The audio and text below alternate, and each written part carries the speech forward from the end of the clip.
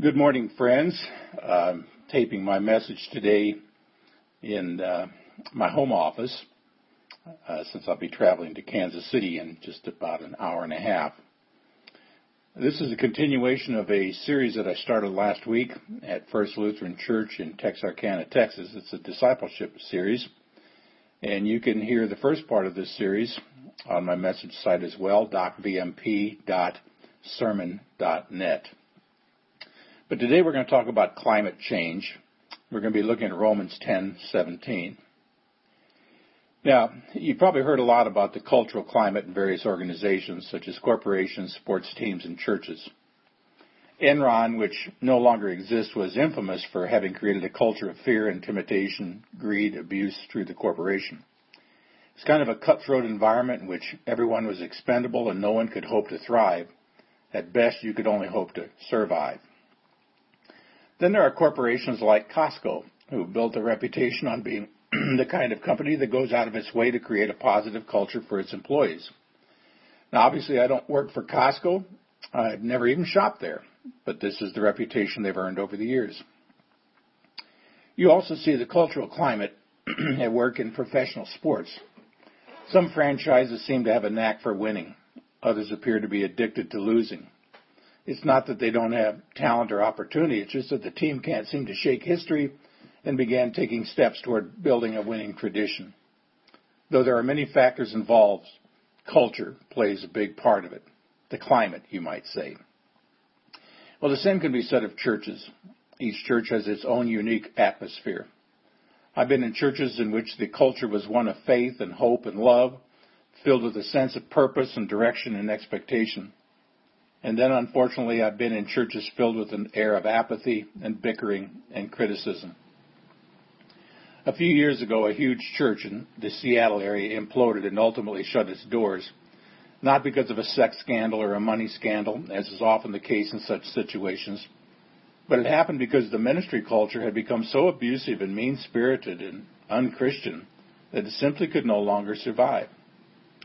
Now, I'm not here today to point my finger at them or at any other church, but we do need to take a look at our own church and challenge ourselves to nurture a Christ-honoring culture there. We need to establish a real climate change in Christ.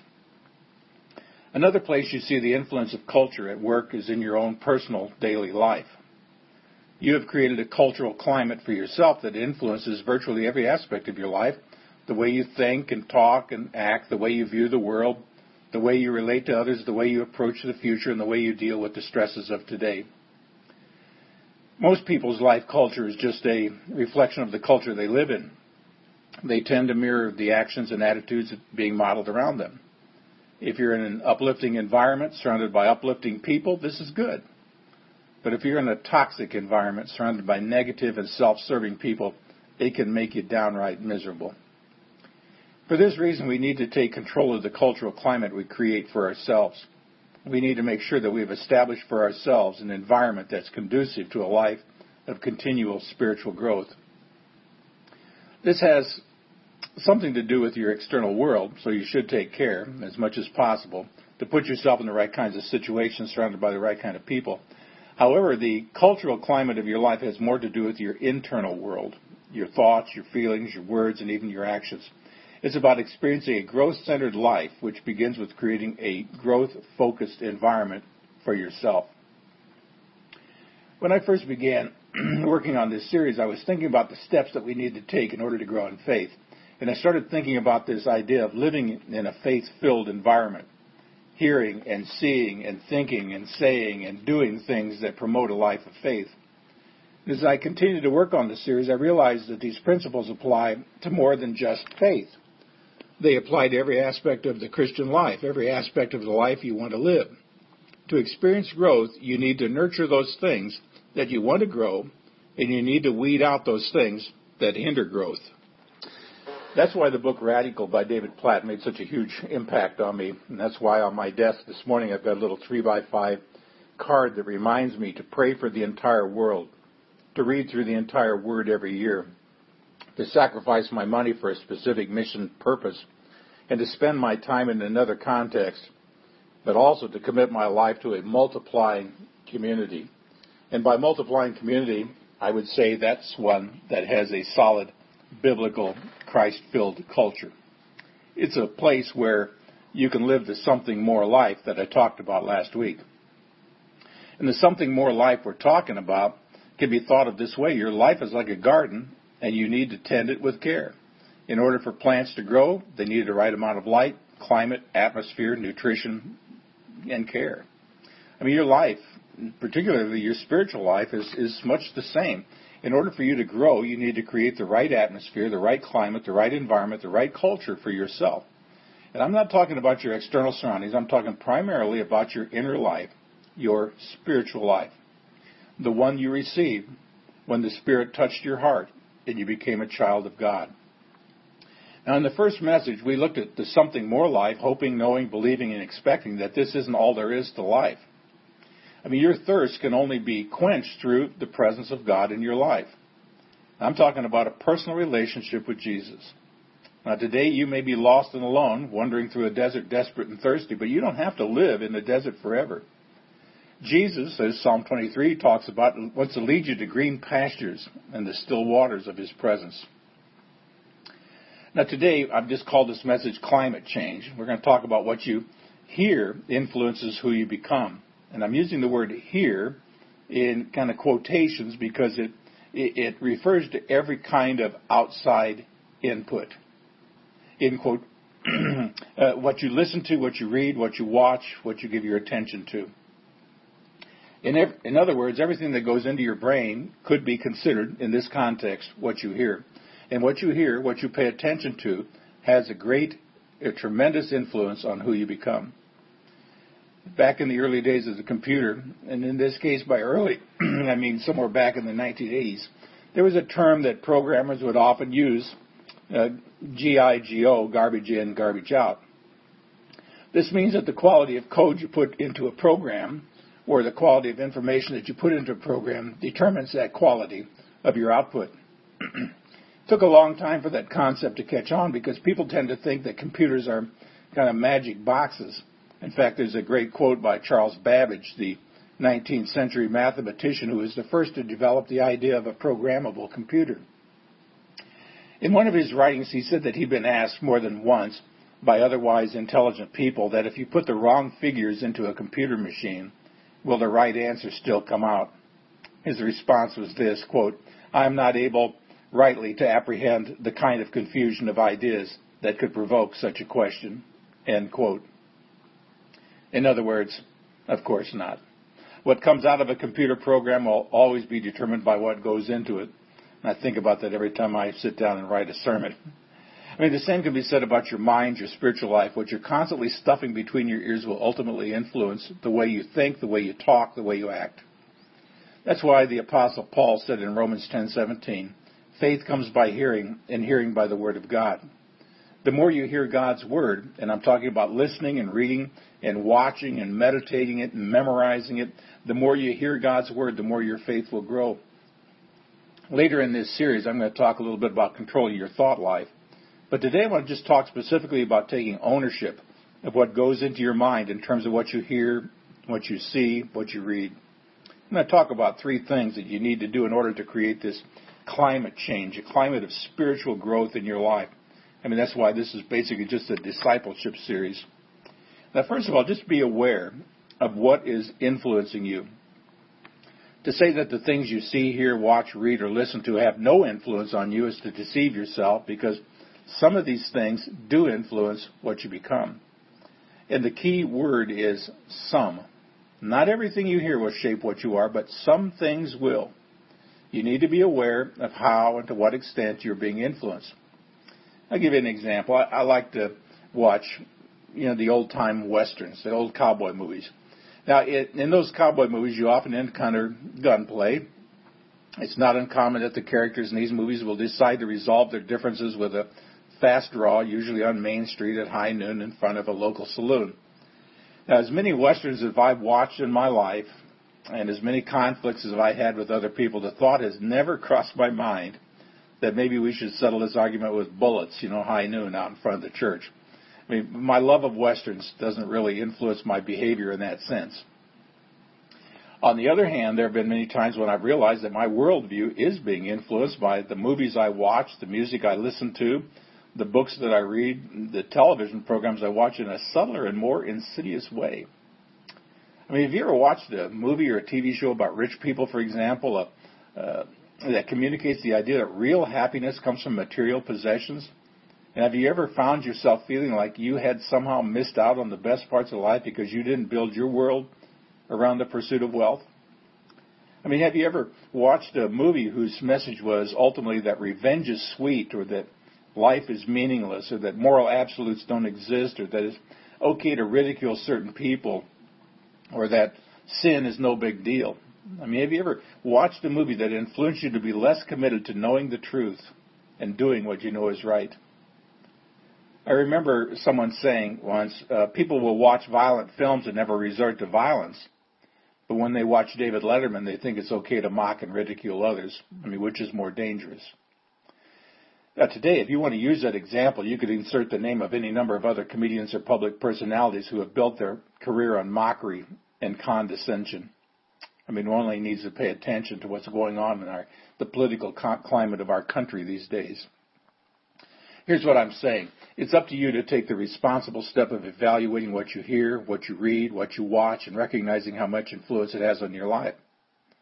Now, we can't just withdraw ourselves from the world. I mean, no TV, no music, no books, no internet. That's really kind of not realistic. We can't become Amish, although sometimes I think I'd like to, if they'd have me. I mean, I've got a beard already. I mean, instead, when it comes to what we hear, we need to be discerning. What's the message that this particular media is trying to send, and am I willing to buy into it? We should do this not only with music and movies and TV shows and books. We should do it when we watch the news. We ought to ask ourselves, am I getting the whole story here, or am I just being presented with someone's agenda? This kind of discernment means that you'll be a lot slower in jumping to conclusions whenever you hear a news report. It means that you'll be a lot less likely to have your worldview shaped by someone who makes their living off of getting you to click a link. When it comes to evaluating influences, we need to be most discerning when it comes to what those around us are saying. There are people whose aim is to speak nothing but negativity to anyone who will listen. This is so deeply entrenched in a gloom and doom worldview that there is no room in their conversation for faith. There's no room in their conversation for hope. Everything they say is critical and condescending. They're not focused on loving God and loving others. Their main focus is on telling you how they're right and everyone else is wrong. Now, we all have those kinds of people in our lives, so we need to ask ourselves, how much am I willing to let this person influence me? So the first step in building this climate of culture, spiritual growth in your inner world, is to practice discernment, recognizing and choosing who you will allow to influence your life. The second thing I would tell you is to eliminate the worst offenders. For example, there's some TV shows that I used to enjoy watching that I no longer watch, because at some point I just realized that there's nothing uplifting about this program, and it's really not serving any good purpose in my life. There are also certain musical artists that I used to listen to all the time, and today I no longer listen to them, because at some point I realized that there's nothing uplifting about their music. There are certain news personalities that I won't watch, certain columnists I won't read, simply because over the years I've recognized that what they're saying is so inflammatory and inaccurate that I will no longer pay attention. I won't give them my attention. King David said in Psalm 101, verse 3, "I will set no wicked thing before my eyes." This means that we need to be selective, and I say ruthlessly selective in what we hear, what we watch, and what we read. It also means that we need to be selective with whom we choose to associate. Paul said in 1 Corinthians 15:33, "Do not be misled. Bad company corrupts good character." There are some people you just plain simple need to learn to ignore. Maybe you can't avoid being around them, but you don't have to let them influence you. If you want to create a climate of spiritual growth in your life, eliminate the worst offenders, those voices that tend to drag you down and discourage you from being a faithful servant of Jesus the Christ. The third thing I would tell you is this: build your day around uplifting content. When you wake up in the morning, what's the first thing you do? Well, you can turn on the television, I suppose, and listen to the morning news so that you can hear the newest outrageous thing either of the presidential candidates might have said or done. Or you can hop on Facebook and see what people are complaining about out there. Or you could probably turn on the radio and listen to some morning DJ laugh at his or her own jokes. Or, while you're making coffee or making yourself a bowl of cereal, you can put on some uplifting Christian music that draws you into the presence of God. And then you can sit in your favorite chair and sip that second cup of coffee, or like I do, grab something at Starbucks and do my morning devotions. Read from the Bible, say your morning prayers, so that your day can start moving in the right direction. And then on the way to work, you can listen to an uplifting, let's say, audiobook or the Bible on CD. And at lunchtime, if you happen to lunch alone, you can spend that time reading or something or listening to something that strengthens you and encourages you in your walk with Jesus. And at the end of the day, when work and activities are done and you're ready to zone out in front of the television, you can zone out to something good. Because, quite honestly, we have more uplifting options today than we've ever had before. Now, I'm not saying that you can never watch a sitcom or an action movie. I am saying that when you build your day around uplifting content, you're creating an environment in your spiritual life, a climate change that will yield tremendous results over the long haul. King Solomon, the wisest man who ever lived, said in Proverbs 15:14, "The wise person is hungry for knowledge, while the fool feeds on trash." Now, people who are on the road a lot often eat in restaurants and don't always get to choose the restaurant. And as you know, restaurant food isn't always conducive to good health. There's something about traveling and eating out that don't always mix well. So you've got to be in the habit of looking at the menu and looking at the buffet and asking yourself, what are my best options here? And if you learn to take the best option first, then you don't have nearly as much room for the worst options. Today, I'm going to encourage you to do the same thing with your mental diet. As you consider what to read or what to watch or what to listen to or who to talk to, ask yourself, what are my best options here? What will build me up spiritually? What will draw me closer to Jesus? What will lead me in the direction of spiritual growth? Abraham Lincoln once said, "Who writes the nation's songs shapes the nation's souls." That's because the songs that we sing again and again, the ones we know by heart, seep into our subconscious and shape what we think, what we believe, and what we become.